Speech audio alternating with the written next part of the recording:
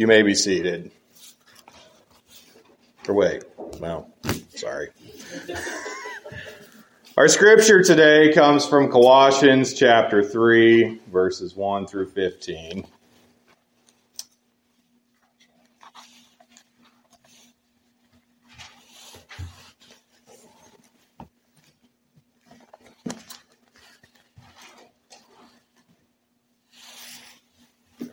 Continuing on in this book of Colossians, we get into sections of ethical application, what we ought to do in light of what God has done for us. And so we see this in Colossians chapter 3, verses 1 through 15. This is the word of the Lord. If then you were raised with Christ, seek those things which are above, where Christ is, sitting at the right hand of God.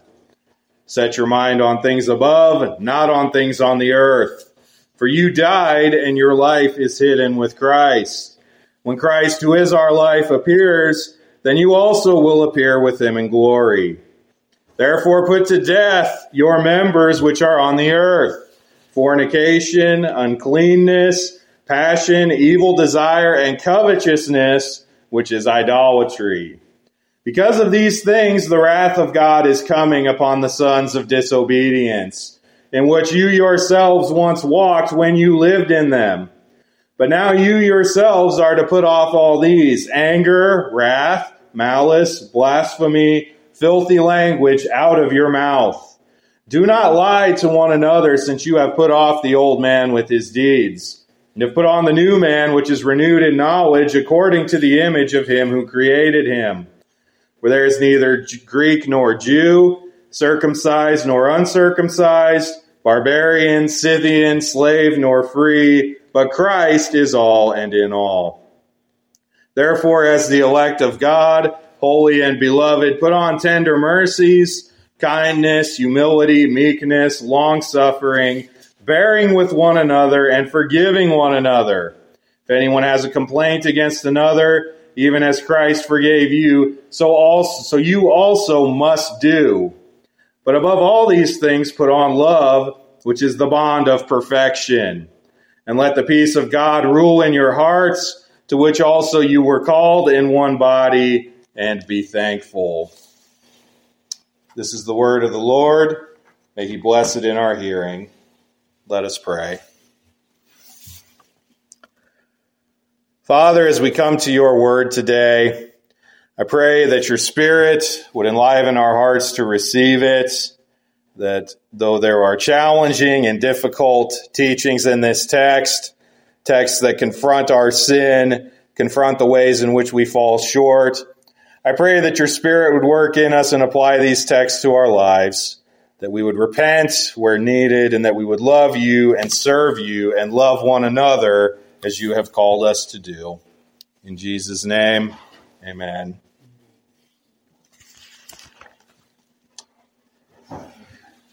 So in works of fiction, literature, film, other forms of storytelling, there is a common trope, a plot device called a life debt. You might see a situation where one character of the story is delivered by another from harm, taken out of a bad situation by the hero, and then afterwards believes that he owes his life to the hero, to the one who saved him. That person will freely and voluntarily help the hero with whatever he needs for the rest of the story. It's a pretty popular plot construction. And the fascinating part of it is, though it appears in a lot of non-Christian stories, secular stories and the like, it actually reflects a very Christian concept. The idea of owing one's life to one who has saved your life. As Christians, this is the situation we are in as it pertains to the salvation and deliverance that we have in Christ. It is really the archetype for this idea of a life debt. We were doomed, we were dead in our sins and trespasses.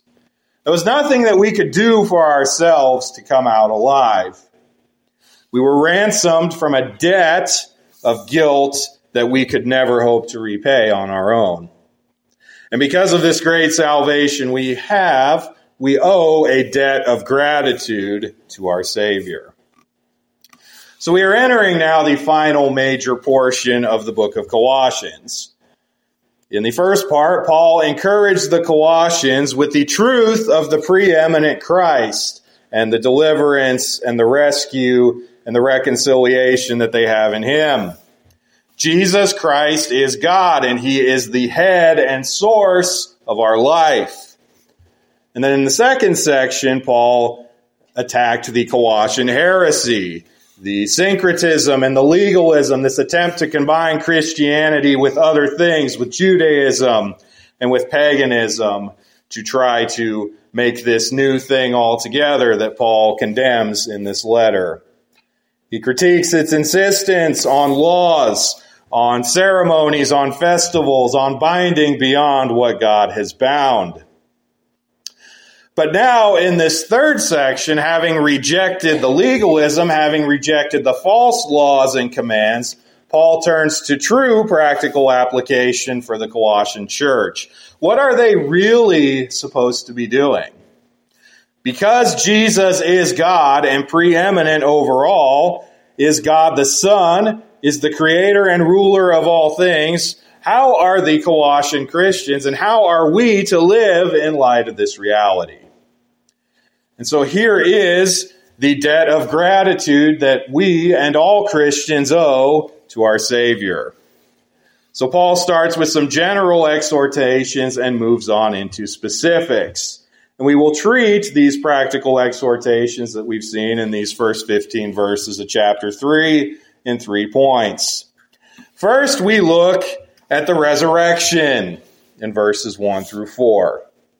Second, we see a rejection, that is, things to be put off, things to be removed, in verses 5 through 9.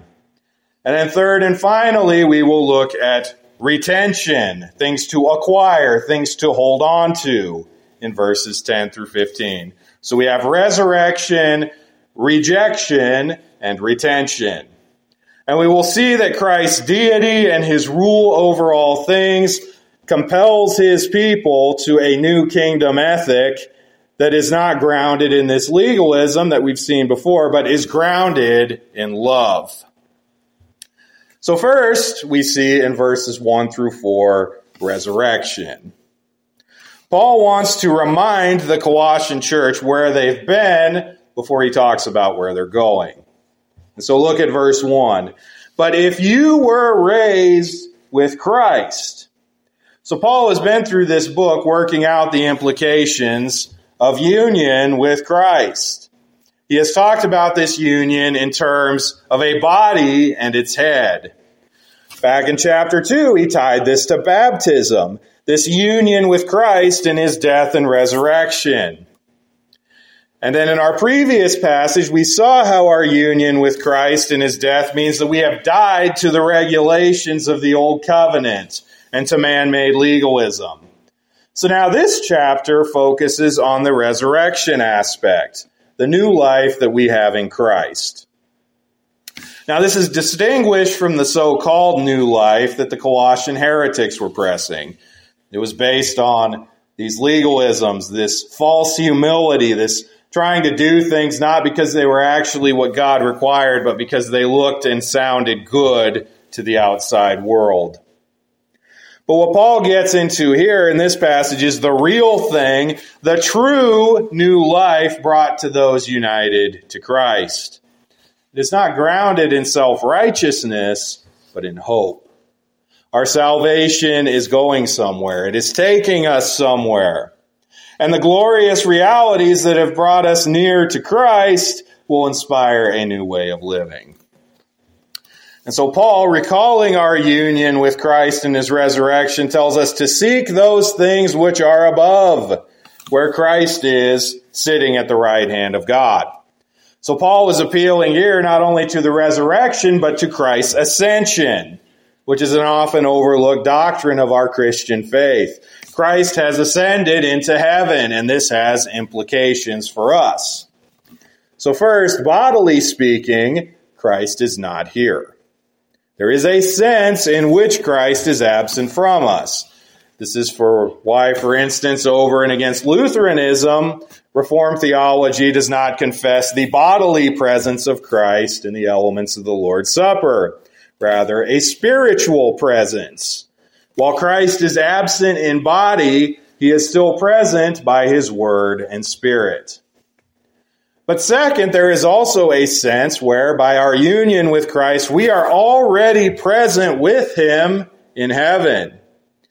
We have, by virtue of Christ's death and resurrection in which we share, entered into this new creation life. Now there are the already and not yet aspects of this new life. Already, by virtue of our union to Christ's resurrection, signed and sealed for us in baptism, we have begun eternal life. And yet it is not yet, because we're still here in this fallen, sinful world with mortal bodies and physical death looming and dealing with the trials and struggles of this life. While we are with Christ in spirit, we long to be with him in body where he is. And that Christ has ascended into heaven is a sure promise that because we are united to him, we will go where he has gone. Christ is in heaven now representing us, interceding for us before the Father, and eventually he will return to take us to him. But though bodily absent, Christ has not left us alone.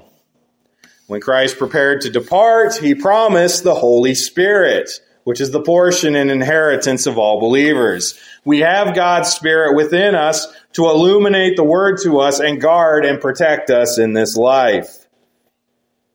So Paul exhorts in verse 2, set your mind on things above, not on things on the earth. Because you are already living this new creation life, think consistently with that. Don't think as you did before. Paul will get to more of the specifics in the coming verses, but for now he's laying out the grounds. He's laying out the reasons. Because you have a new life, live a new life, and think new thoughts. Verse 3 grounds this in the gospel. For you died. Your old life is over.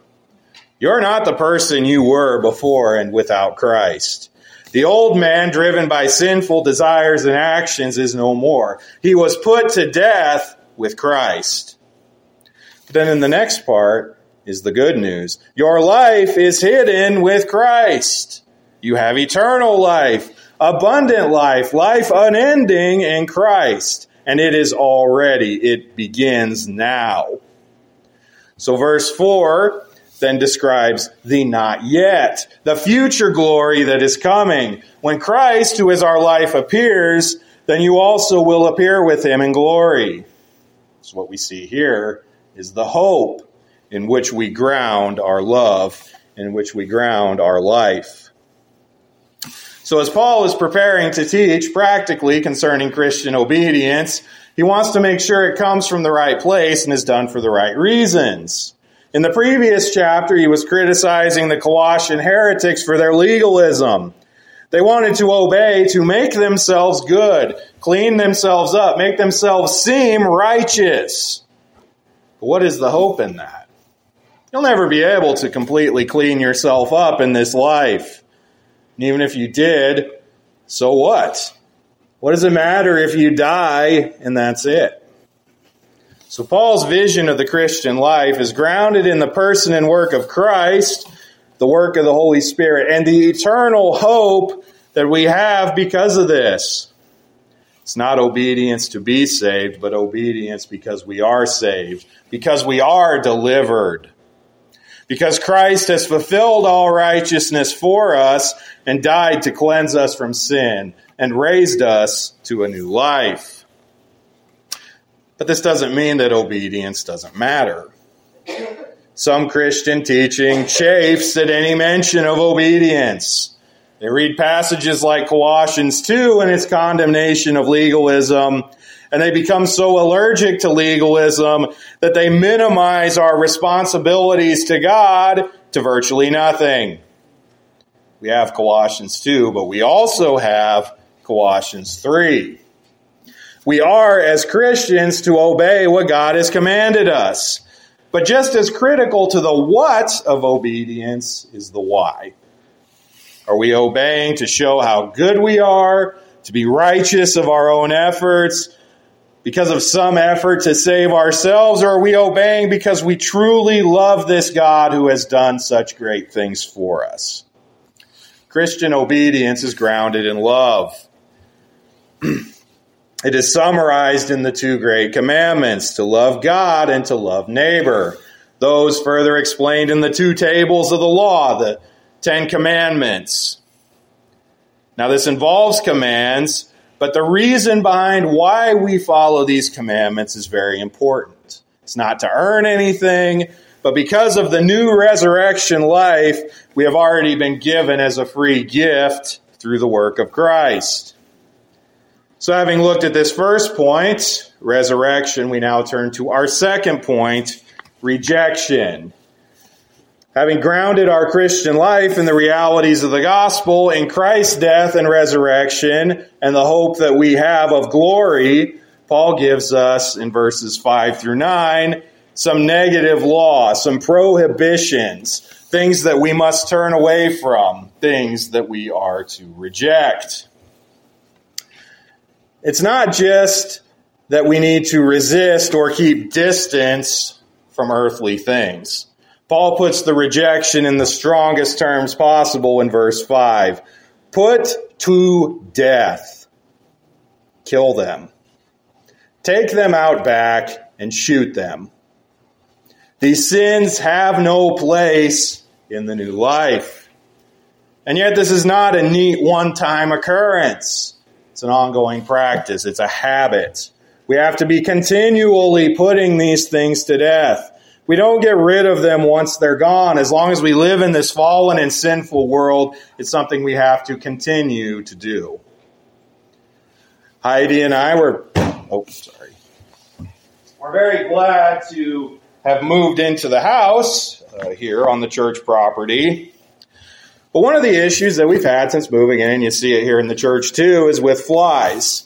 The house had sat empty for a few months, and when people move out, flies move in and they try to take over. Now we have taken some steps to try to remove the flies and mitigate their presence.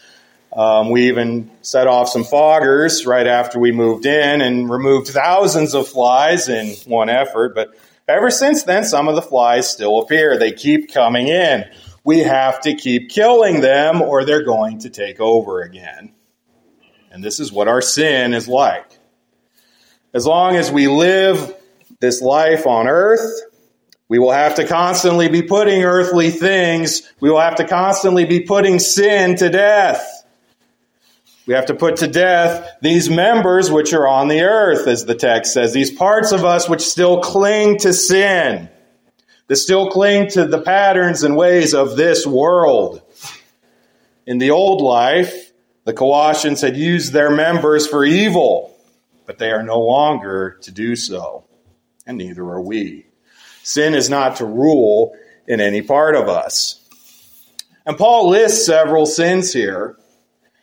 Now, as you read this list of vices, so you have fornication, sexual immorality, you have uncleanness, passion, evil desire, and covetousness, there is a working from the greater to the lesser. Sexual immorality, the word here can be used to describe a wide variety of sins, all sexual in nature. It's largely concerned with evil deeds of a particular heinous kind. But these other sins listed here deal more with sinful thoughts, sinful desires, impurity, passion, evil desire, and covetousness. So like Jesus did in the Sermon on the Mount, Paul here is associating sinful desires with sinful action. It's not enough to not commit adultery. It's still sinful to lust. It is not enough to not murder. It is sinful to hate your brother and to insult him. None of these things have a place in this new life. There is a present controversy now that's sweeping through much of the church as the culture constantly pressures the church to compromise on homosexuality, to say that homosexual desires are not themselves sinful. It's just acting upon them. We can't go there. We see very clearly in Scripture that sinful desires are themselves sin.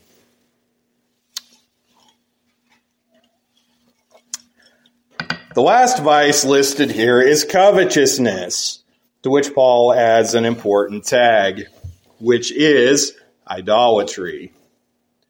Covetousness, sinful desire, is the root of all other sin. Sinful actions come from sinful thoughts. We steal because we want what is not ours. We lie because we want a reputation that we have not earned. We commit adultery because we lust. We murder because we hate. We dishonor authorities because we want power for ourselves. But at the end of the day, it all connects back to idolatry. Anytime we sin against God's law, we put something else in God's rightful place. When we desire something against God's commands, we declare that we would rather not have God ruling over us as he does. We think that we know better. Idolatry is not just worshiping statues or participating in false religions. It's any rebellion against God's rule. In fact, idolatry is often just worshiping ourselves and the things that we want and deciding that that is more important than faithfulness to Christ. And in this, all who sin, whatever the sin, are idolaters. And for this, as we see in verse 6, the wrath of God is coming.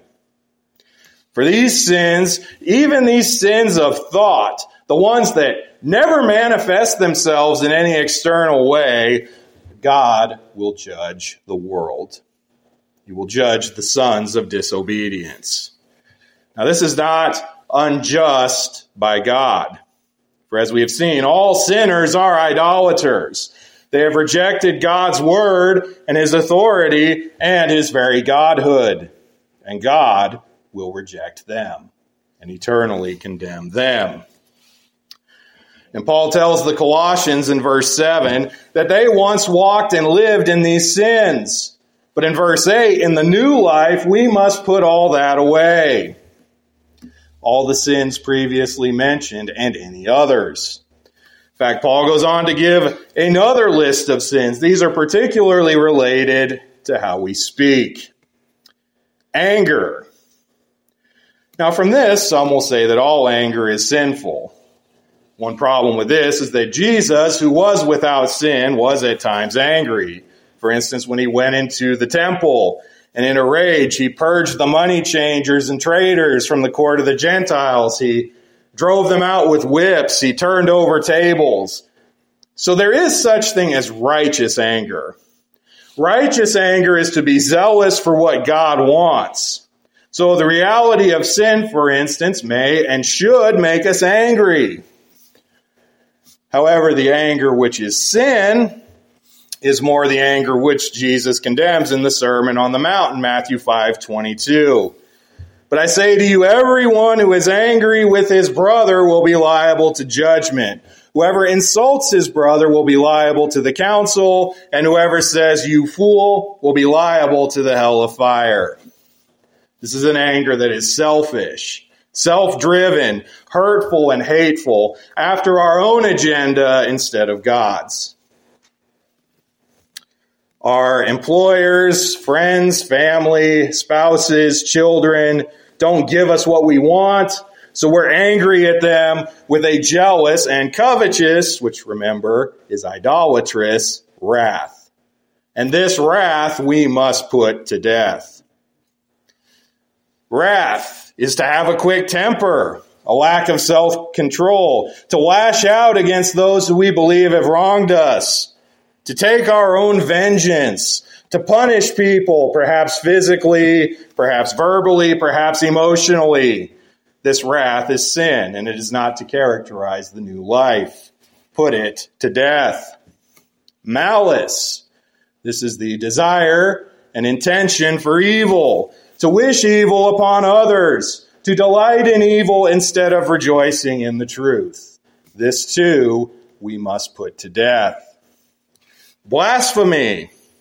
To break the third commandment, to misuse God's name, to speak ill of what he has said and what he has called good. Put it to death. Filthy language. To use cursing, to speak without discretion, to use crude and dirty humor, to partake of these things when others do them. Put it to death. And then finally in verse 9, lying. Do not lie to one another. Do not slander one another. Do not undermine the truth. Do we ever lie to one another? Do we stretch the truth to make ourselves look better? Do we gossip? Do we spread falsehood or unverified things about other people? We all do. But we are called to put it to death. These are real and godly and applicable commands. To expect the keeping of these commands is not legalism if it's done from a heart of thankfulness to God for what he has done. The one problem that we quickly see is that we don't and can't on our own initiative do these things perfectly. We still live in this fallen and sinful world. We still have our sin nature with us. And if we're just trying to do these things ourselves to be the good people, we're really no better than those parroting the ceremonial laws and regulations back in chapter 2. But as I said before, the difference is the reasons. Since you have put off the old man with his deeds. So because we are united to Christ, the old self has died. It's dead and gone, and the practices of this old self are being put to death with it. Instead, we are being renewed by the Spirit. And we'll look at this in our final point. We've looked at resurrection and rejection, and now we turn to reception. Having put off the old man, we are putting on the new. But this is not just an act of our own strength or will. I title this point Reception because we don't create it in ourselves, but rather we receive it. Look at verse 10. And have put on the new man who is renewed in knowledge according to the image of him who created him. This is our sanctification. The work by which God the Holy Spirit renews us and makes us holy. We're not renewing ourselves. We're not handed the new man suit that doesn't quite fit and then told to squeeze into it. No, the Holy Spirit is actually making those who belong to Christ into this new creation, transforming them. As we are sanctified, we desire less to do these evil works and instead to do new and different things. Now, one thing we are to put on is Christian unity. This is a part of the new creation that we see in verse 11. It is a removal of the divisions that once characterized us. Distinctions that existed before are obliterated for the one people of God united under Christ the head. So we see here that there is neither Greek nor Jew. Now imagine hearing this in Paul's day as a Jew, those versed in the ways of the Old Covenant. In the Old Covenant, the people of God were essentially confined to Israel and nowhere else. There were some mechanisms and cases where others were brought in, but in general, Israel was separate from the nations. The other nations were pagan, they were lost, they were hopeless. But now Paul is saying that distinction is over. God is drawing in a people from every tribe, tongue, and nation for his name. We read that there is neither circumcised nor uncircumcised. There is no distinction to be made in the church over the ceremonial law, as we looked at last time. All this stuff about eating certain foods and observing certain days and the like. There is to be no more division over that. He even mentions barbarians and Scythians. These were the more uncivilized and, as the name implies, barbaric people of the day. There were those outside of Greco-Roman culture. But even they have a place at Christ's table. Slave and free. To understand how revolutionary this was, you'd have to realize how prevalent slavery was in the first century and what being a slave meant. We sometimes lose sight of that as we live in a world, in a country where slavery has been abolished. But slaves were property, not people. They didn't really have any standing. They had no rights. They really were denied personhood. And yet in the church, masters and slaves worshiped together. In Christ, who is all in all, these distinctions go away.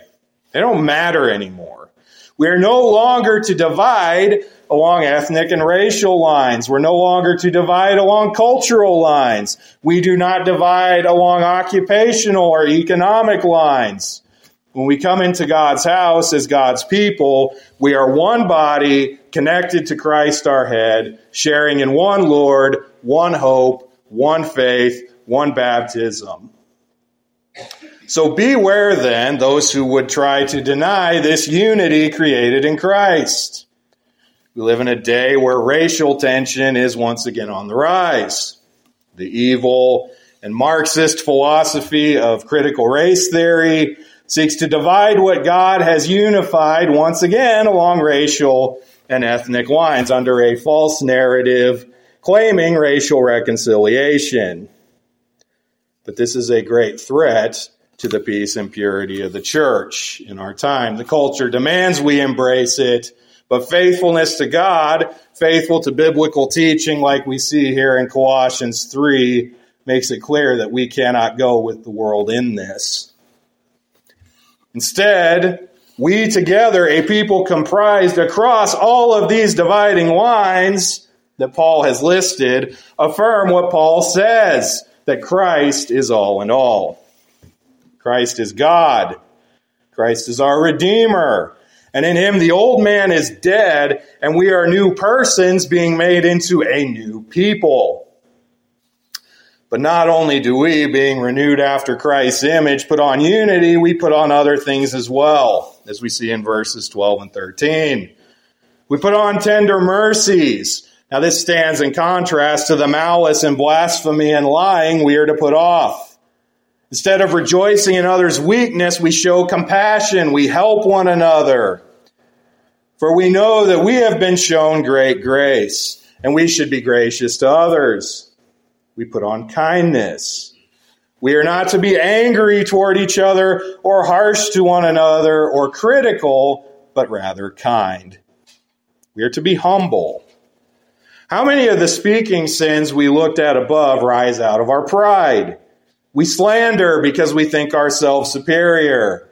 We have malice or wrath because we are jealous of what others have or we're unsatisfied with how they treat us.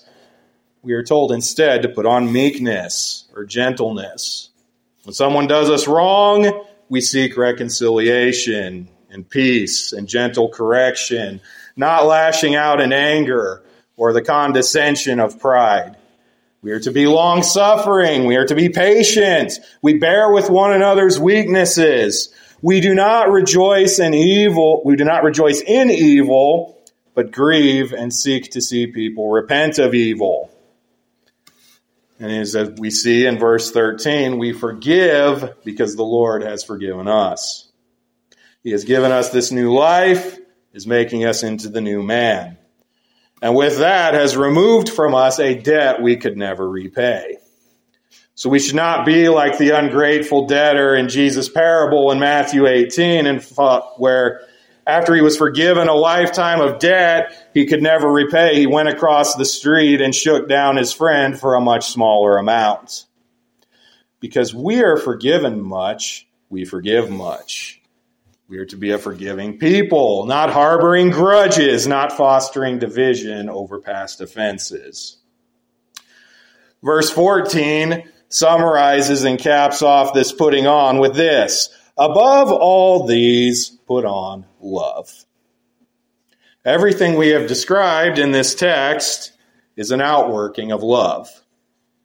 We are patient, kind, humble, and we put sin to death because we love God and love his people. We forgive one another because we love God and his people. We are loved much by God, and we love in return. Love is this bond of perfection. It's basically the glue that holds all these things and holds us together. In verse 15, we see that this includes peace. We strive for peace and unity out of love for God and his people. The peace of Christ rules in our hearts. We have peace with God through Christ, as Romans 5:1 tells us. And so the fear and the burden of our sin has been relieved. And so we live in peace with one another. And we are thankful. These things we are commanded to do, they do not rise out of burdensome obligation, but joyful gratitude to God for who he is and what he has done. If we are in Christ, if we are being sanctified by the Holy Spirit, we will desire to do what is pleasing to him. And when we fail, we repent. And when others fail us, we forgive. This is the new man. The new man is resting in Christ, but also working for his glory and for the love of his people. So we have seen today resurrection, our new life as the new man in Christ, rejection, the old man, the things we should put to death, and then reception, the things that we should put on instead. There is more of this new creation ethic, this life of the new man in following verses, which we will look at, Lord willing, the next couple of weeks. But for now, we are called to examine ourselves in light of this text. So first and foremost, are you in Christ today? Do you have faith in him? Do you believe in this gospel that Christ has fulfilled all righteousness on your behalf, that he suffered and died in your place, that he has been raised from the dead, and that in him you have righteousness and life? Because apart from that, nothing else I've said today really matters. Any of these good things you might do are meaningless and vain without a love for Christ that comes by faith. Christ died to save sinners. Repent of your sins and trust in Christ today. And if you are in Christ today, this is a challenging text. We have many things we are told to stop doing and many things we are told to do instead. And this is what our Lord desires of us, and we should be diligent to do so. However, we also must recognize that we do not attain perfection in this life. We all fall short in various ways. So, the call for us today is to repent of our sins and to strive evermore to love God and love neighbor as we thought. And we should help each other along to this end. But also we recognize that this sanctification is a gift. The Holy Spirit is working in us and will be faithful to bring that work to completion. And so we can have confidence as sure as God himself, because God is the one who has saved us, and he is the one who sanctifies us and does this work in us. So let us all then trust in Christ and live this new life in Christ, loving him and loving one another. Let us pray. Father, we thank you for this word that you've given us. We know that it challenges us and confronts us in many ways. We know that though in Christ we are given new life, we often cling to the old man and resist putting on the new. Pray that you would renew in our hearts a desire to do what you have asked of us, to know the great salvation that we have in you, and then to love you and love our neighbor as we ought as a result. And I pray all of this in Jesus' name. Amen.